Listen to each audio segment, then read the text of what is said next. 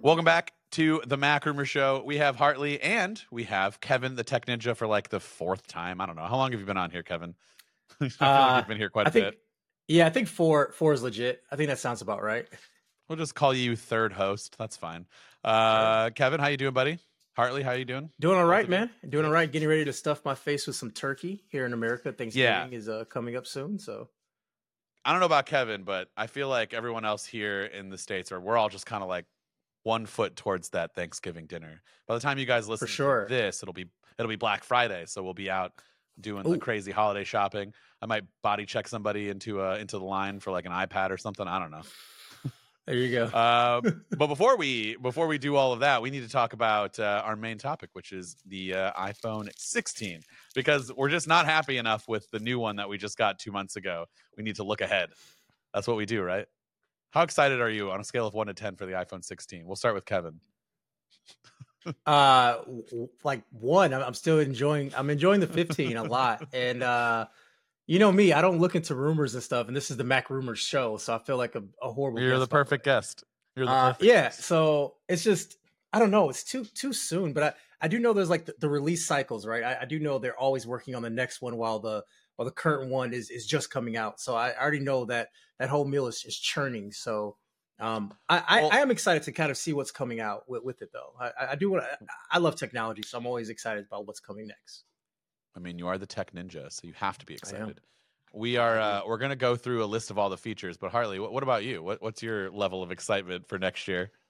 Well, I kind of have mixed feelings because I am not very happy about 2 of the changes that are rumored for the iPhone 16 lineup, which, if you've been listening to this podcast for a while, you'll know what they are.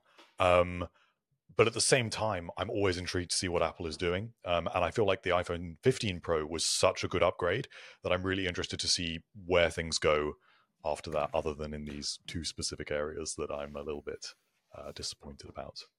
Well, we have a list of features, and so we're going to run through them, and we'll get everybody's thoughts on each one. But my guess is we'll start with number 1, and that's probably one of the ones that you're not thrilled about, and that is the fact that we are expecting larger displays for the 16 Pro and the Pro Max. So they are now expected to go up to 6.3 and 6.9 inches respectively. So that's basically a 2-inch increase from the last 6.1 and 6.7 inch models that we have 0. now. 0.2. So what's that? 0.2 inches. What did I say?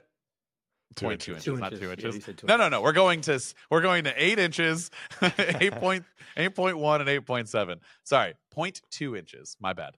Thanks for the heads up there. But what are your thoughts on that, Hartley? Since I mean, we already know what it is. You're not happy. Yeah, I really like the size of the iPhone 15 Pro. I always was a big fan of the size of the iPhone 11 Pro. I always choose the smaller device. And I feel like if you like a big screened iPhone, then this isn't so much of a concern for you. But I feel like people who are fans of small iPhones have had a lot of bad luck. I mean, the Mini is gone.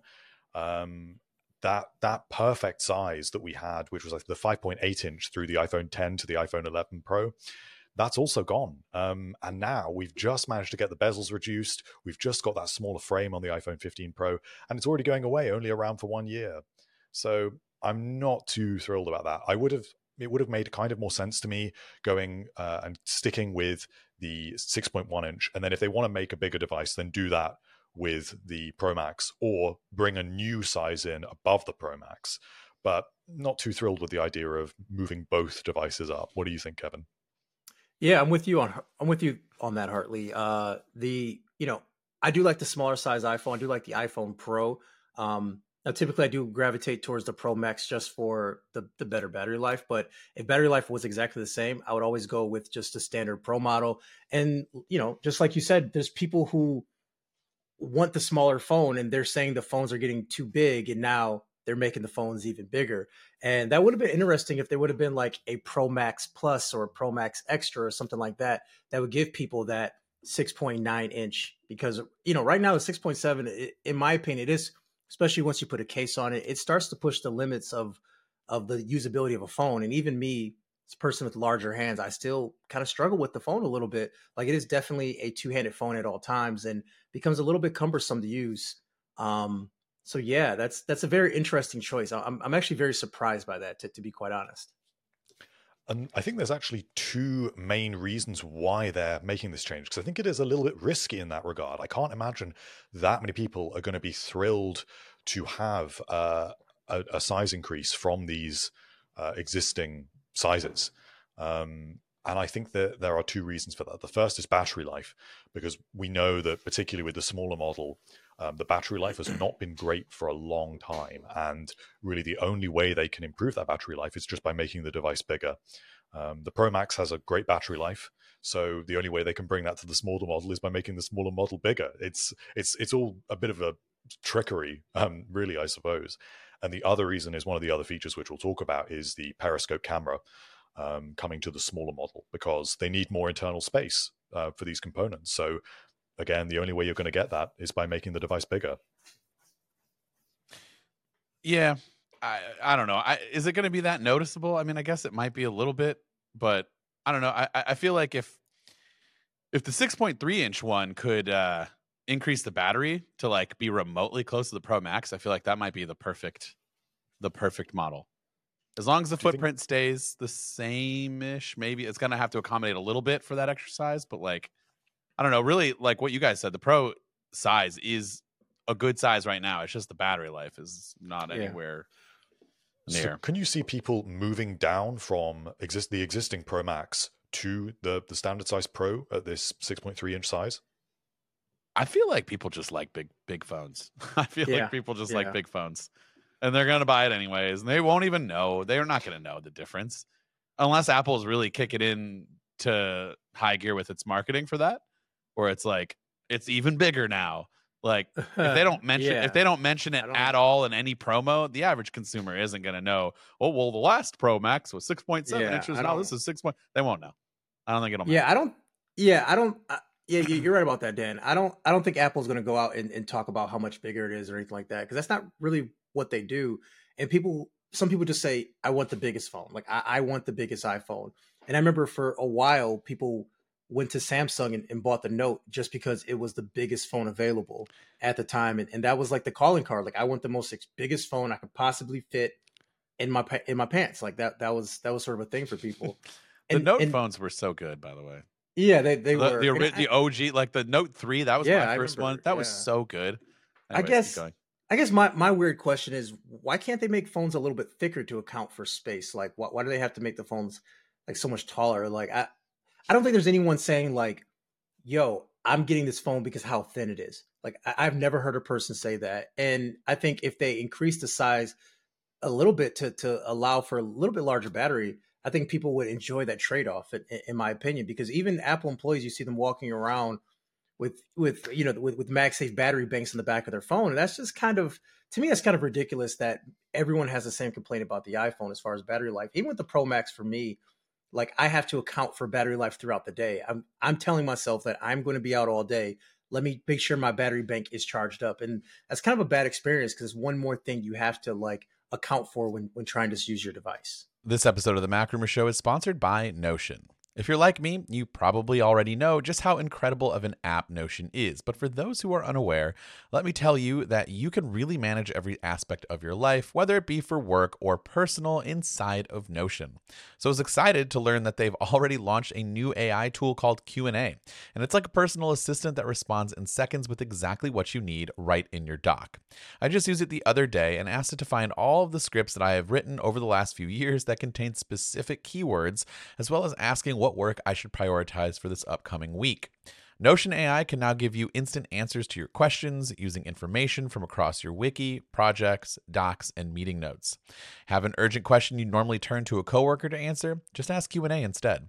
It'll search through thousands of documents in seconds and answer your question in clear language, no matter how large or complex your workspace is. You can also ask Q&A questions from anywhere in Notion, so you can find exactly what you need without leaving the dock you're in right now and stay focused on what's important. Plus, you can trust your data is secure because Notion AI is designed to protect your information.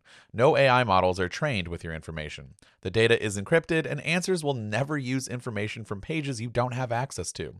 When you use Notion AI, it's even easier to do your most meaningful work. Try Notion AI for free when you go to notion.com/macrumors. That's again, notion.com/macrumors to try the powerful, easy to use Notion AI today. And when you use our link, you're supporting our show. So that's notion.com/macrumors. Thanks, Notion, for sponsoring this episode. What's the size of the battery in the iPhone 15 Pro? Is it like it's not over 4,000, right? The standard Pro? No. It's like it's in the threes. Okay. And I think what's the size of the MagSafe battery pack? Is that 1,000 or is that 3,000? Honestly, don't know. Okay. Well, let's just say it's like 35 or something. Yeah, that's what I thought. So let's just say, for the sake of this thought here, it's 35 on the phone and 35 for the battery pack. You know, and many people, like you said, are walking around with that thing. Would you just buy an iPhone that had that size of a thickness on a regular basis, but it gave you a 7,000 milliamp hour battery, so basically double the battery life? Not that thick, no. But how do you expect them to do it? Well, because when you have that thing, it has to account for more. It has to account for another charging port, and it has to account for the casing. Like that's not just raw battery. You know what I mean? So I think. You're still gonna need to extend the let's just say that's what it looked like. You wouldn't buy that? Well, okay. Personally, I probably would, but most people would not, because I mean, I remember back in the day, I would buy those phone cases with the battery attached to it. The Mophie cases. Yeah. I used to do those like whatever, because for me, my phone is my work. Like that is my job, to be connected. And I have to, and I understand my workload, my use case is extremely different than most people. Most people are not shooting 4K 60 frames per second, 50 clips in a day. Most people are not doing that. Like I am hyper aware of that. What'd you say? I said they're not? No, they're not. Oh. So I am hyper aware of that. But you know, I think most consumers, if you can get an extra 2 hours of battery life by adding 2 millimeters of thickness, I don't know the ratio. Forgive me, I don't know the ratio. But if you can add a couple millimeters of thickness, and you can say we extended the battery life by an hour and a half, make the phone easier to hold. Like Apple's the king of messaging, right? If they can have some type of messaging, but yet extend battery life, or not even talk about the phone being thicker, like you won't even notice it, just like the screen size you said, and you could just promote more battery life. I think there's two things on that point, which is the first is that Apple has been doing that for a while and making their devices thicker, but it hasn't been translating into better battery life generally. So I believe that every iPhone model since the iPhone 6, so starting with the 6S, has been thicker or the same size as the one that came before. And the 15 Pro is the thickest of all of them. I think it's something like 8.5 millimeters. And I think the 16 models are due to be the same. And I think Apple's concern about making them thicker is that the devices are always getting wider and taller because the market is driving toward larger screens. So if you want something that's thicker and chunkier, it works better for grip and the feel in your hand if it's a smaller device. Like if it's an iPhone 5 size device, but it was half an inch thick, then that would be really easy to hold. But if you're talking about an iPhone 15 Pro size device, or even with this rumored 16 Pro size, that is really large to have that amount of thickness. So I guess that their worry is to add that thickness and the size as well. And of course, that is going to add a lot of weight. So I think they're probably trying to balance all of these concerns, and maybe that's kind of what they're trying to do with these 16 models, is kind of rebalance stuff and rebalance screen size to battery life. But I don't know how much it's going to make a difference until we really get a breakthrough with the actual battery technology itself. Yeah, I mean, so a couple other things on this list, as we're getting into it, it all just makes sense. So there's the stacked battery technology and the new thermal design. That all kind of plays hand in hand with what we're going with here. So is any of that particularly interesting to you guys moving forward on the iPhone 16s? There's some leaked pictures, apparently, that's of the batteries. And I mean, it's interesting insofar as obviously there were issues with the iPhone 15 Pro and overheating. And although Apple said it's been rectified with a software update, it has been better. We don't know, though, how they've done that and what specific issues have led to that, because Ming-Chi Kuo believed that was a hardware issue. And so we don't know if maybe they've curtailed performance a little bit in some areas or under certain circumstances to achieve that. So in changing the heatsink and in changing the battery casing, the hope is that will actually make some more substantial differences toward how hot the device gets. But yeah, I mean, I'm pleased to see any sort of differences with the battery. It's a kind of boring thing to get this first image of it. It's just this battery, but you can really see the difference if you look at it next to the existing battery, because the casing's completely different. It's gone from black foil to this really sort of polished metal casing. So, these are all important internal changes. They're just not that exciting. Yeah. Well, I was gonna say, as long as we get better battery life and batteries last longer, battery health, that's all that matters. I don't care how they do it. I don't care how they do it. I'm not taking the phone apart. I'm not studying it. So yeah, as long as the result is pretty good, I'm all right with it. All right, well, let's get into something that is more exciting. Or I don't know if it's exciting, but it's intriguing. It's weird. It doesn't make a lot of sense. But the capture button, not the action button, that'll apparently still be there. But there's going to be a new extra button. And I mean, my first thought capture, I thought camera, but apparently that's not. I mean, we don't really know, but the rumors are pointing that maybe that's not the case, and that it might have something to do with like Siri and its new AI features, or I have no idea. But what do you guys feel, or how do you guys feel about a new button that could be used for something specifically, to launch into something or whatever it could be, even though we already have the action button? Kevin, you? Yeah, I was gonna say that it feels like a lot of people set up with the action button is already set to one thing already, and they sort of just not mess with it. And that was designed to launch into different things. So, adding more buttons to the phone, I don't know. I think that's gonna be sort of weird. Hopefully, it's not in a way that's intrusive, where your hand naturally rests and it's not something you're accidentally pressing. I would love for it to be a dedicated camera button, because they are pushing cameras so much, and maybe put that on the Pro model only. Just because like getting into the camera and shooting something and things like that would be very helpful. But if it's something to launch right into Siri and you can't remap it, it really feels like a Bixby button to me at the end of the day. Yeah, Kevin raises a good point about that. We talked about this a little bit last week, and I really don't know what that button is for. But Kevin, when you mention about if it gets in the way, this button, I actually think maybe it will, because it's supposed to be on the bottom right-hand side of the device. So that's right where you're gripping it a lot of the time. It's not like the action button where it's tucked up at the top. This is actually at the bottom. So I don't know how that isn't going to get in the way.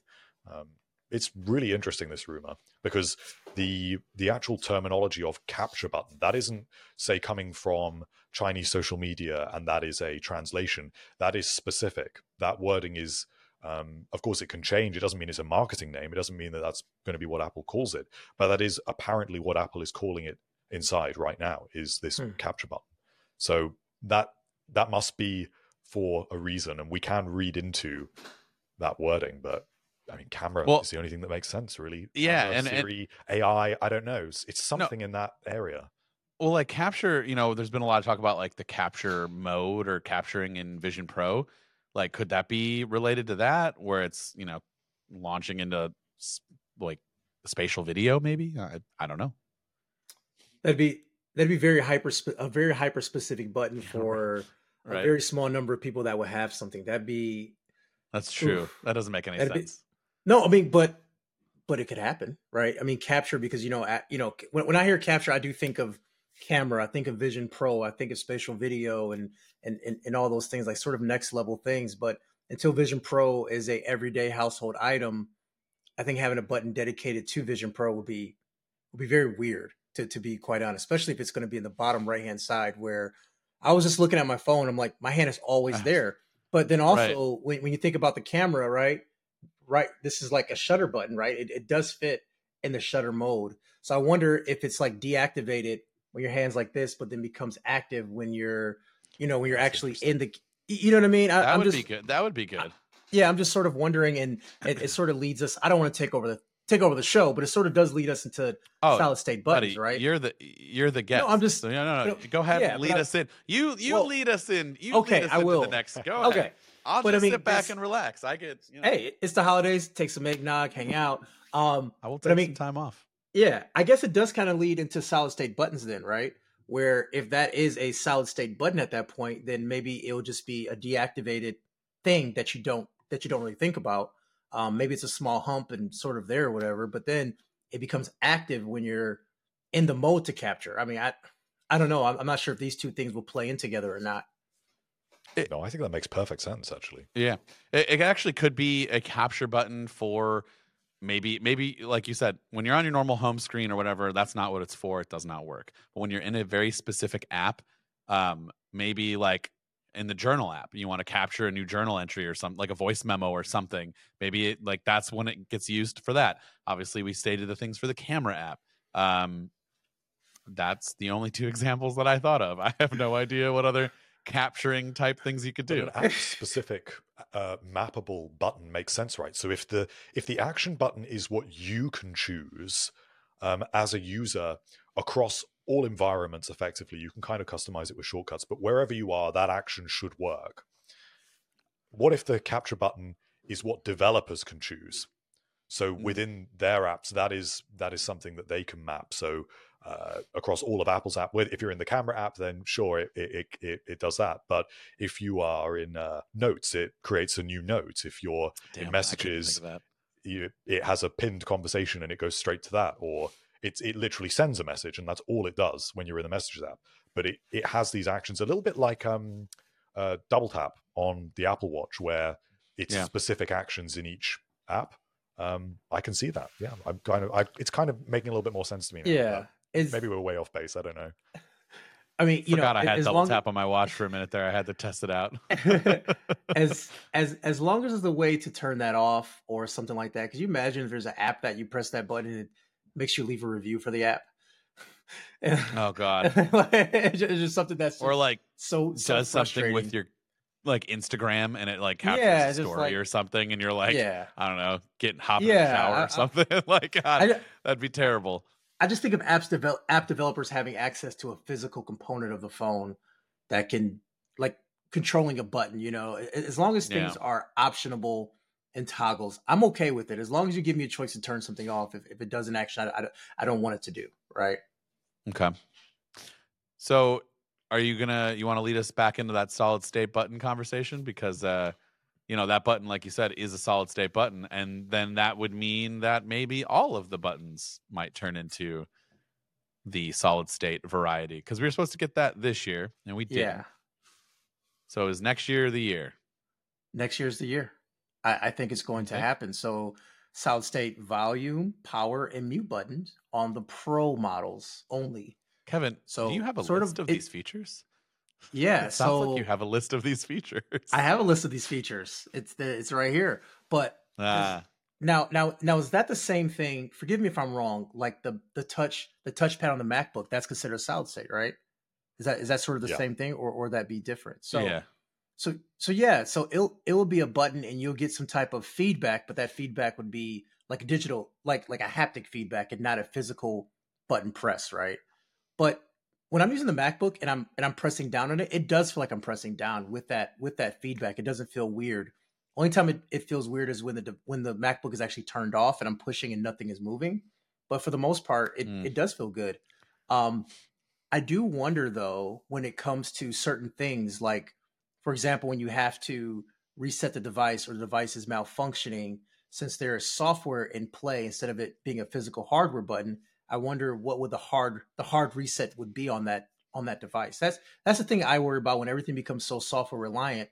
What's the physical switch when software is not responding to hardware? Yeah, I think that is the outlying concern. And I think that there were obviously problems with this, right? Because Apple couldn't bring it to market in time for the iPhone 15 Pro. I bet that was one of the concerns.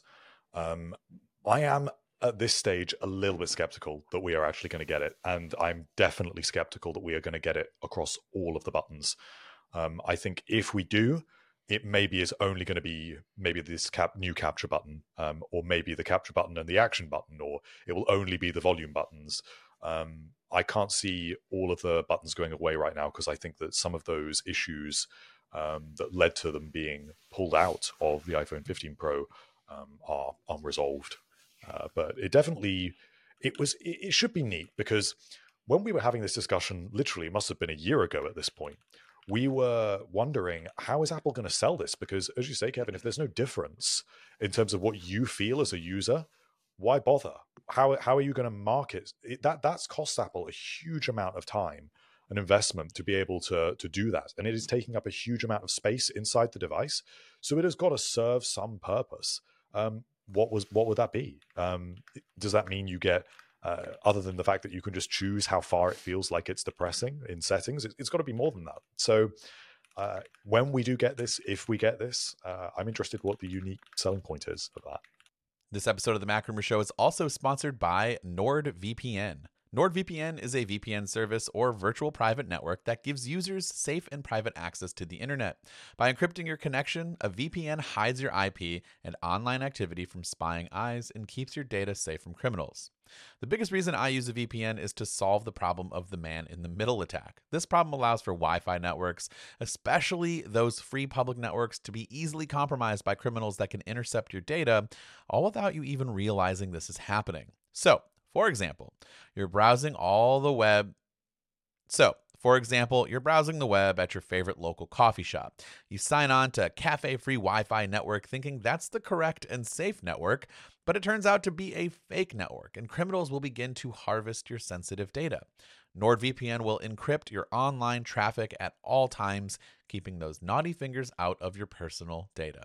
It's incredibly easy to use. Users can connect with one click or enable auto-connect for zero-click protection. You can choose from 58 plus servers in 60 countries. VPNs are also kind of known to slow things down, but not NordVPN. You get amazing speed, and NordVPN is one of the fastest out there. For you streaming junkies out there as well, you can access your favorite content anywhere, even if you're traveling abroad. If you're unaware, there's different content on streaming platforms in different countries. Netflix in the US might look totally different from Netflix in the UK. So if you want either one, you can just log onto your VPN and access that one. There are tons of benefits to having a VPN, and NordVPN is my go-to VPN provider. So grab the NordVPN deal by heading over to nordvpn.com/macrumors and get extra subscription time. Try it risk-free now with a 30-day money-back guarantee. Thanks to NordVPN for sponsoring. Yeah, I mean, I don't see the point in it either, unless they were all like able to be remapped to something else or do different things. Otherwise, I mean, the buttons work fine. We've had buttons for many years. But it's not, we don't need to reinvent the button wheel here. It's just keep it going. It's fine. No one's sitting there looking at their phone being like, man, I wish these weren't real buttons, because that would just make this so much better. Like no one's saying that. But also, I mean, if they do switch to them and all the kinks are worked out and they work fine, cool, I guess. That makes it like a little more sleek and flush, and I guess. I don't know, how is it going to work with the case? I have no idea. Yeah. That's the button talk. Let's move on to the cameras. Everything that we're all excited about, because we use, I know Kevin, he just said he takes like 1,000 videos a day. So, we know you're using your camera. Hartley, you have very strong thoughts about the telephoto lens. Do you have strong thoughts about the ultra wide lens now gaining 48 megapixels? Yes, no, in the sense that I am really pleased to see that 48 megapixel sensor coming to the other lenses. It feels starting to feel a little bit overdue, maybe, because it is so good.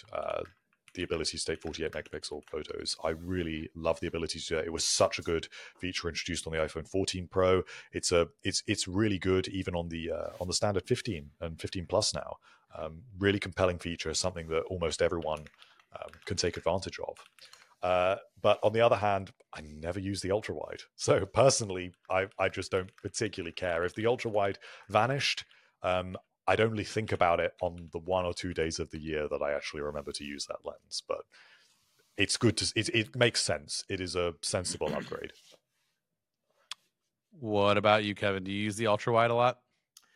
Yeah, I really don't use the ultra wide a ton just because there's a dramatic quality drop off when I switch to it, especially if it's less than optimal lighting. So it's one of those Yeah, so things now that will go ahead. I was to say, so now if it does have a big boost in Yeah. quality, would you use it more? Yeah, I can see myself using it. Just when I'm trying to capture something large, like if I'm visiting a cool place and I have like a really cool angle to look at something, but I do find myself using 2x and 5x a whole lot more than ultra wide, just in general, just to get a different perspective. Ultra wide is kind of cool to have, and it's sort of like it's expected to have it, especially at a phone at this price. And I really don't want to be removing features, especially as the price goes up. But kind of bring it up to snuff and kind of get it on this generation of camera as far as quality wise. That I don't see any drawbacks behind that, and I think it's overdue, to be honest. What I think it would be useful is that if it does get this bump in quality, take all of your landscapes in ultra wide and then crop in to what you think is the better like look and like setup of the shot, because then you have tons of space to work with. You're not worrying about framing in the moment, like, oh, is there enough on, fix that later, and you won't lose any quality. In theory, I mean, there just shouldn't be a dramatic drop off in quality. I think that's a great point. Yeah, I think cropping is the real potential of this sensor, and that's where, to someone like me that doesn't like the look of the ultra wide for those sorts of shots, perfect. If I can just crop in and choose what I like the look of. Mm-hmm.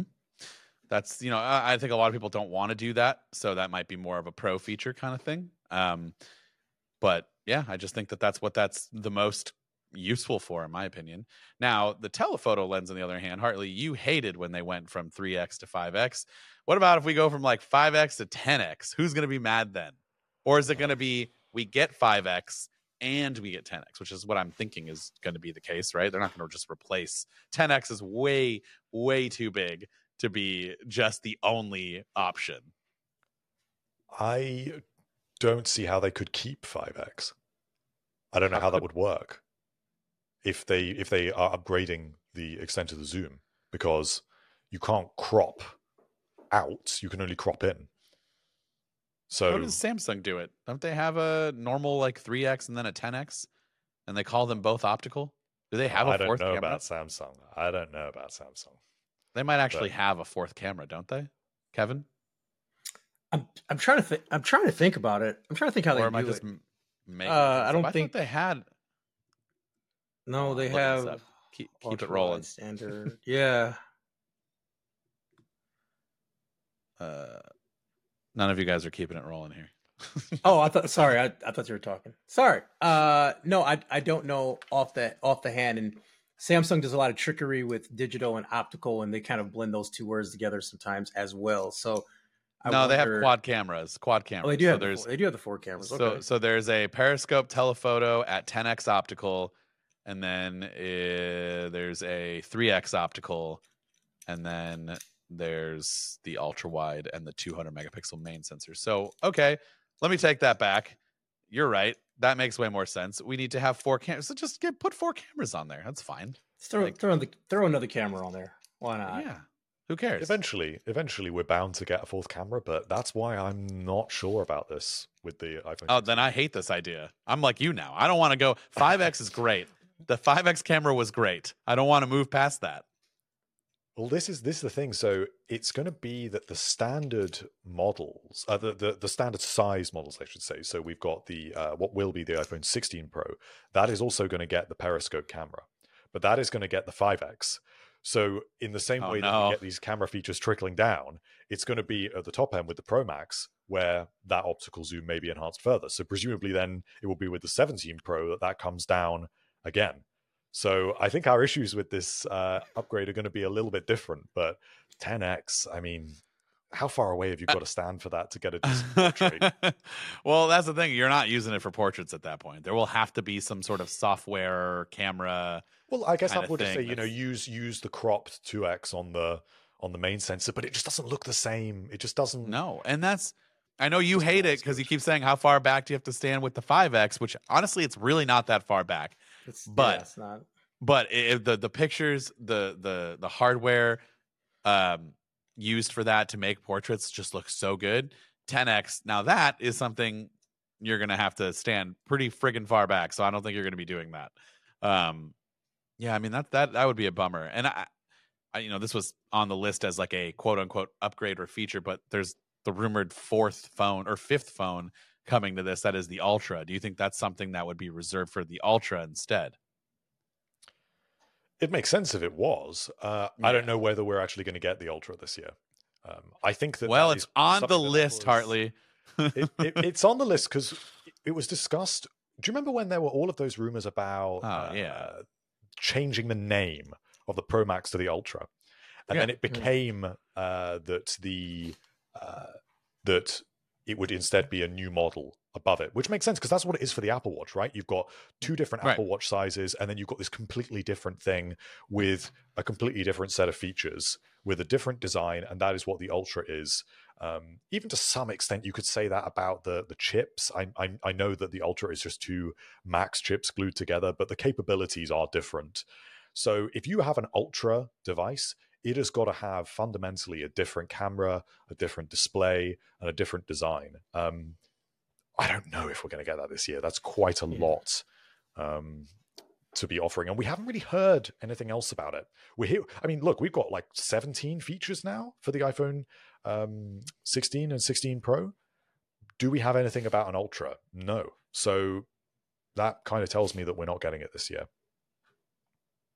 It's just weird to even add a fifth phone. I think it personally just makes sense to get rid of the Pro Max, rename it to the Ultra, especially if you're going bigger in these sizes too. Like, just make the Pro what the Pro Max would be in terms of the features that it gets, and then make the Ultra the one that just goes above and beyond for everything else.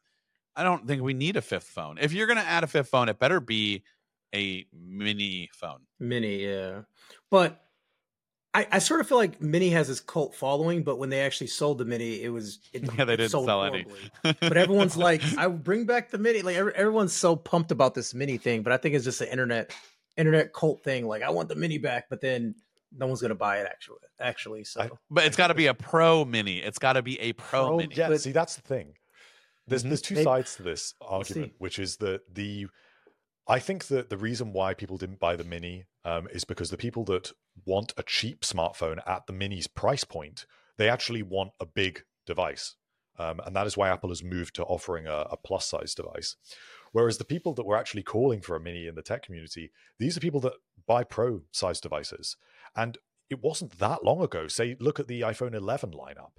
The smaller iPhone 11 Pro was smaller than the standard model, which was the just standard iPhone 11. So Apple has kind of done this kind of thing before. I think it worked way better. But at the same time, I disagree, Dan. I think that from a business perspective, it makes perfect sense to offer a model above that. Because just like we were saying before, there are people that just walk into an Apple store and say, I want the biggest, best phone. So if Apple can now get $2,000 out of those customers, why not? Just offer something even better. Yeah. And then you just trickle the features down. Makes sense. A bit like with the Apple Watch Ultra. Give the display of the Apple Watch Ultra 1 to the Series 9 and then upgrade the Ultra Series 2's display. That's basically what they're doing with that. So do that with an Ultra iPhone. I mean, I don't like it necessarily, but I can, from a business perspective, that is what makes sense. Ugh. I don't like it. I don't like it. It's too much. It waters down, it convolutes everything. I just don't like it. Yeah, that's true. That's true. It's just, but whatever. I don't like that. I'm not one of those people who's like, I don't like it, so I'm going to make this my entire personality and be mad against the people that do like it. Like, I just don't have to buy it. No one's putting anything to my head and saying, dude, buy this. And it's like, yeah, you're right. Just piss off and let everybody else do what they want to do. It's basically what you got to do. Yeah, but I was gonna say, but let's be honest. If it did come out, you would use that phone as your phone every single day. So which one? The Ultra? The Ultra. Yeah, the Ultra. Oh yeah, absolutely. Okay, then you'll be the one using it. I'll be taking portraits like 6,000 feet away. It'll be fine. I'll have to use a megaphone to direct people on where to stand. There you go. You'll find a reason. guys, it's my job. That's the Oh, excuse yeah. I'm going with. It's my job. Yeah, it's my job. Oh, because I have to is it continue not to your use it. is it not your job to For sure, it is my job. But also, what MacBook do I use? Oh, well. Uh, I use the M1 Pro, Uh, so it is my job to that's have. because you don't want to buy another MacBook. You're just using the review units, which is smart. Yeah, Which is I hear you. smart. I hear you. I just feel like it's not mine then, and then I can't like really take advantage of. That's just how I feel about that. But Okay, cool. let's see what else is on this list. So there's like a lot of internal upgrades. I don't know. 5G advanced and Wi-Fi 7. Like, does that? What are the main advantages for those two that like you could be like, oh, you know what, that would be huge, and people would like that. I still think 5G is a scam. I just feel like it's such a scam. It doesn't do anything for me in my real world like life. Yeah. So 5G has been a big letdown because it was supposed to be this whole thing that changes the way it speeds faster than your home internet, and you go to this one specific park on one specific day, and you can get these crazy speeds. But in real life scenarios, you don't get that day to day, right? And it's to the point where if you have like 1 or 2 bars for 5G, at the end of the day, those speeds are slower than what you're currently getting with 5G turned off day to day, right? So like I turn 5G off for better battery life, and that's a big disappointment. I don't know how much money was put in for infrastructure for 5G, but it has been an utter failure. Any way you look at it, it's it's just in the wrong spots. Now I will say, at like crowded arenas and stadiums, that has made the experience a lot better. For sure. But for the most part, like the park, like you said, or like on this random street corner, how often are you like I remember when we did I did like a 5G initial walkthrough with a company, and they told me like, here are the very specific spots in this city that you should go to. Very specific, yeah. And then I'm downloading Amazon Prime videos in like 2 seconds, and I'm like, yeah, that's cool. Sure. That's cool. How often am I pulling off on this block up against this wall next to a subway, like downloading videos? Like I'm not. I need to upload a YouTube video. I need to upload a YouTube video. Let me drive 15 minutes to the street to make sure I can get it uploaded. Put it at a friggin' airport where I want to download something before my flight, and it's taking forever. But here's the thing that puts it on the consumer at that point to understand where they need to be at a certain time to actually utilize this feature. And most features that are really good are features that you don't know you're using. You just have a better experience using the phone. So we talk about Wi-Fi 7. Sure, Wi-Fi 7 is super fast. I've seen demos. I've seen it set up. I've seen it working, but you need a Wi-Fi 7 router, which is like $600 now. Like the price is extreme, and you have to even have that type of speed coming into your house to even take advantage of those things. So it's a lot of things that needs to happen for this to work. But I'm not going to poo-poo, lack of a better term, I guess. I'm not going to like talk poorly about new features coming out, because like when you are paying this much money for a device, you want some type of future proofing built into it. Especially if you want to keep this device for a couple of years. So Wi-Fi 7, yeah, sure, throw it on there, and maybe I'll have a Wi-Fi 7 router in the next couple of years, and then I can utilize it. But it's not something I'm going to buy a device for. But I am happy for new features and new technology being put into these devices. Now, Hartley, as someone who has notoriously bad internet, you should be all about Wi-Fi 7, jumping on that Wi-Fi 7 router. But I think it's more so your infrastructure and the offerings that you have than it is the equipment. But is 5G also in the UK? Sorry for a really dumb question, but like we're very central, like America here. We're like focusing only on ourselves. I don't even know what the rest of the world has. Medieval times. I'm not saying that. I just know that like the rollout initially was not to everyone. So like, did you guys have 5G though? That's good. Yeah, okay, and that's my experience. It's just pretty much the same as 4G, except in some isolated areas. But of course, we don't get millimeter wave 5G. We still don't have it. Okay, see. So you're not missing anything. We don't have. But you're not missing anything. Yeah. So for the rest of the world, the 5G experience is even more kind of lackluster because we don't have that experience of going to a sports stadium and even being able to see those crazy speeds. They're just not possible on our devices that we actually receive. It's not even the speeds that I care about. It's just like, oh, I can actually use my phone, because for the longest time, I have season tickets to I'm pointing out this way because I'm literally looking at the Brown Stadium. So like, it's right outside my window.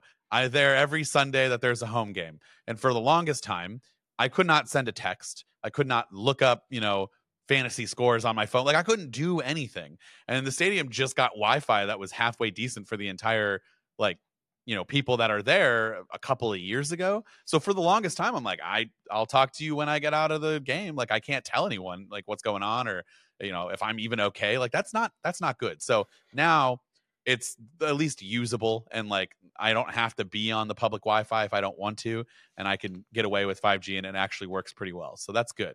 But like, I just feel like we need it in more places that make more sense like that. Airport, like I said, that to me makes more sense, but like, how does that interfere with the planes and all of that? Probably not a good idea. That's more important, but I don't know. There's got to be a way. Yeah, and I guess there's nothing Apple can really do about that, right? So they can put no, it's not their problem with Wi-Fi 7, and they can put yeah. this there with 5G, but can we really take advantage of it? It's not really their problem. I mean, I wish they would still offer airports, and then they could say to us, well, here's a Wi-Fi 7 airport, and then you've got, I mean, airport like airport, not what you're saying, Dan. But well, hold on a second. So kind of piggybacking off of this, it's not directly related to the iPhone 16, but it is intriguing. So this 5G Advance is going to be using Qualcomm, or it could be using Qualcomm Snapdragon X75 modem. But there have been talks about Apple creating its own proprietary thing so that they're not reliant on third-party manufacturers for the modems. In which case, then I just recently saw that there's a report that now that might actually come into a Mac in 2028, which many thoughts there. Why do we have to wait until 2028? And I mean, I'm glad that that's what they want to do, but why does it matter? Why does it have to be Apple's own thing in order for us to have like a wireless modem in our MacBooks? Apple and Qualcomm have a very complicated relationship, and they've not complicated enough to use it in the phones. Because they have to. Apple wants to keep selling iPhones, so they have to offer that. Whereas in a MacBook, they don't have to offer that in any hurry, because no one's going to not buy a MacBook because it doesn't have that feature. It doesn't destroy the MacBook as a business. So I think that's probably the main reason. It's one of those features where, like, when it does come out in 5 years, if it does, we're all going to be doing that thing where we're just praising, like, finally, like, we're so excited. And then everyone else who's owned anything else for the last 15 years are going to be like, yeah, welcome to 2007. We've had this forever. But like, it's true. Like, and I'm just thinking of this selfishly because, and Kevin, you can attest to it. How great would it be when we're traveling? You're traveling way more than I am, and I feel like I've been gone a bunch. How great would it be to just pull up at the airport, at a coffee shop, at your hotel when your hotel Wi-Fi is absolute just trash, and be able to use 5G, even though we just kind of dogged it for a little bit, it's still better than a lot of these public networks. Like, how great would it be to just have that on your MacBook? And for those of you who tell me just hotspot, like, no, I don't want to do that. When I'm traveling, I don't want to eat up the battery of my phone even more. I don't want it to get super hot. I just want it to be seamless. Open up the MacBook, boom, it's on its own separate network, using its own separate data plan. Like, that's my dream, but it's just, we're 5 years away, which is sad. Yeah, for sure. I mean, I would even, me, I try not to have monthly payments, but that would be something I would definitely pay for 100%. Because I do work mobile often, even though I have a whole setup. I do like to go to a coffee shop and work. I do like to go different areas and work. It's kind of a change of pace, and connection is always a thing. You know what I mean? Like, I tether to my phone often, but just to not to have to rely on that and have 5G anywhere I go. I mean, that sounds like what the 5G was promised to us. That sounds like the promises that 5G was 3 years ago, and when they painted this picture of what 5G would look like for us. Now, I don't tether 13 years later. I don't tether a lot. It's only like in case of emergencies. How much battery life does it eat for you when you're tethering? It eats a significant amount of battery. I do Okay, tether cool. to my son's tablet often. Like if he needs to watch something, we're in the car or whatever, he wants to watch something online. I do that often, but majority of the time when I tether, I make a conscious effort to plug into something. So I'll plug into my MacBook if I'm tethering, if I'm at a coffee shop, or I'll plug in my car if I'm tethering to mitigate the battery life loss. But it is pretty significant, and the device does get pretty hot when tethering as well. Yeah. You are definitely right about that. Yeah, And then your plan probably doesn't give you unlimited. So it's like there's a very specific amount that you can only tether for unless you want to pay for more personal yeah. hotspot data. So it's just like, when I think about the iPad, which has cellular data available, that's only like $10 a month to add on and you get unlimited. Like, why? That's what I need. That's what I want in a MacBook. It would be perfect. Yeah, But I agree. yeah, so that's what I kind of thought about when I saw 5G Advanced. They're still using the Qualcomm stuff. Hartley, what about you? Would you buy a MacBook specifically? Like it's a little bit extra. It's got a little bit of it's like the MacBook Pro 5G. Would you buy that? I would not, but that's because I don't travel and work, so it doesn't really make sense Okay. to me. But I also think that there is a little bit of an international angle with this because my perception is that US carriers offer generally way better deals and do offer you the ability to add stuff on for $10 or a bit like with Apple Watch tethering, relatively inexpensive in the States. In the UK, our carriers are ridiculous in terms of Oh, how much they really? charge. Yeah, it's like And $5 to add my Apple Watch. It's like Yeah. nothing. so it's quite a bit. I mean, it's not.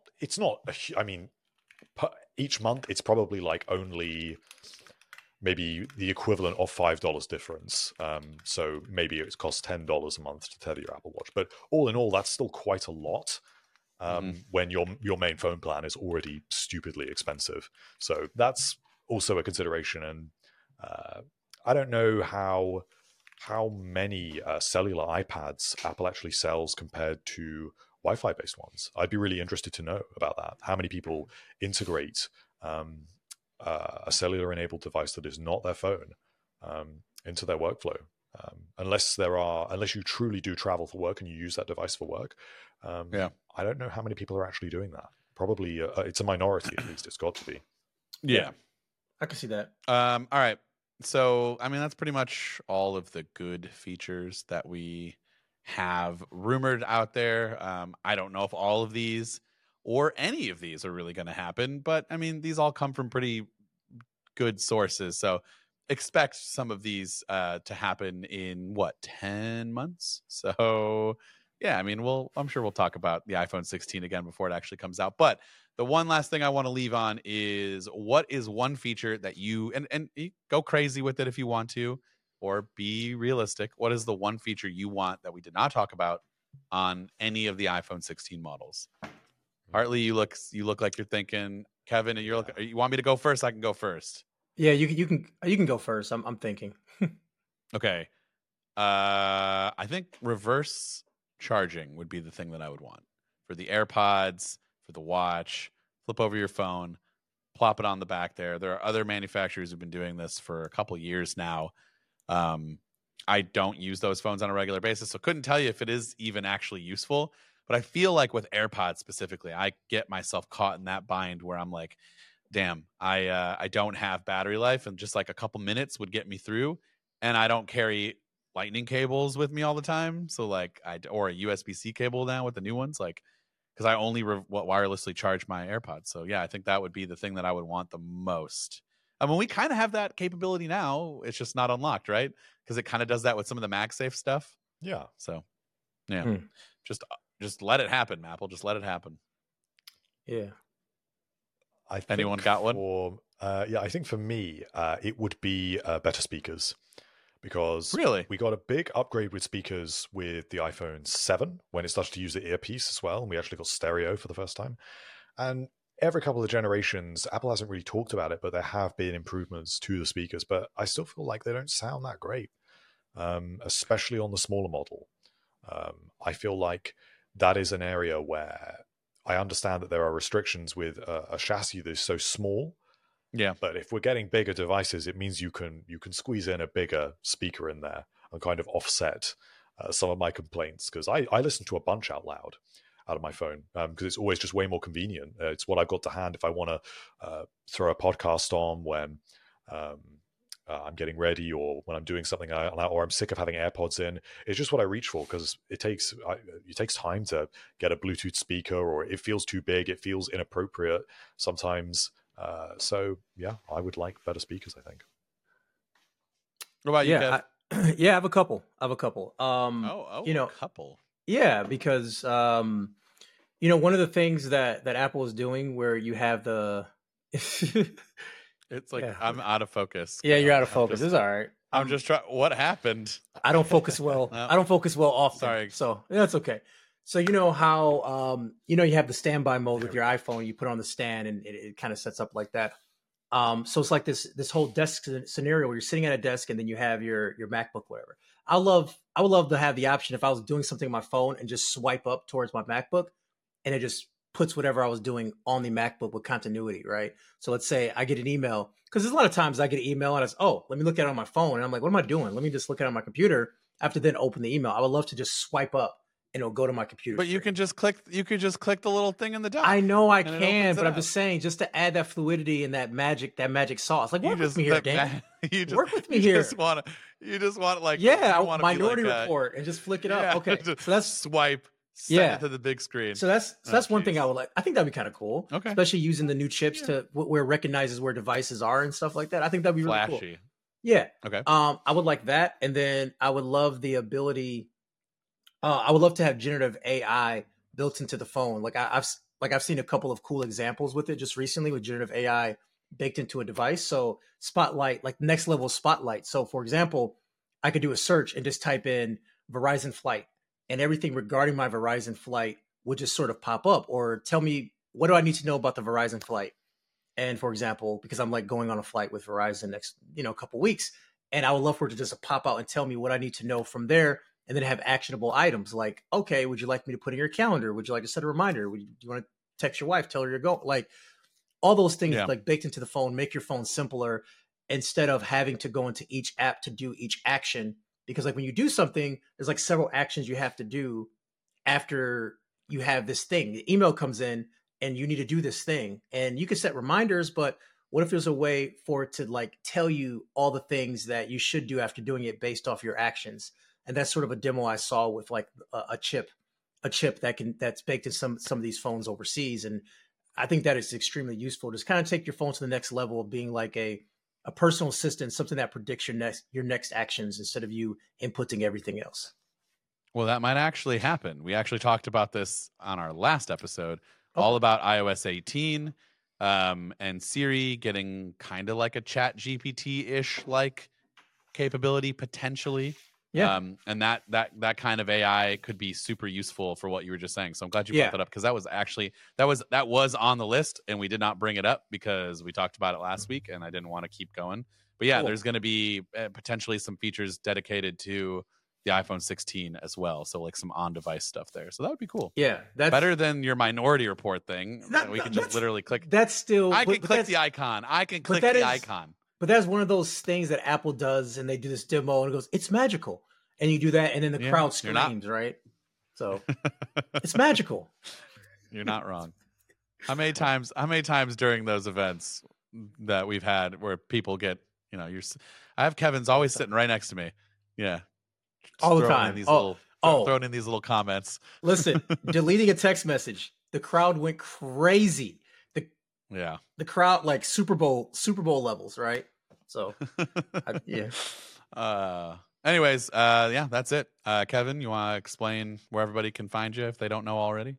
Yeah, I am Tech Ninja Speaks everywhere you look at things on the internet. YouTube, Kevin the Tech Ninja. Tech Ninja Speaks, come right up. And I make videos. Not all Apple, but general technology. And try to make technology human, right? Have a conversation about technology. I do a lot of comparisons, phone comparisons, and all that stuff. So, love for you guys to pop over if you want. Go check it out. Subscribe. Follow him everywhere. They're all great videos. Sure. And we'll catch everyone. Don't sell yourself short, man. They're all great. And we'll catch everybody in the next episode. Bye.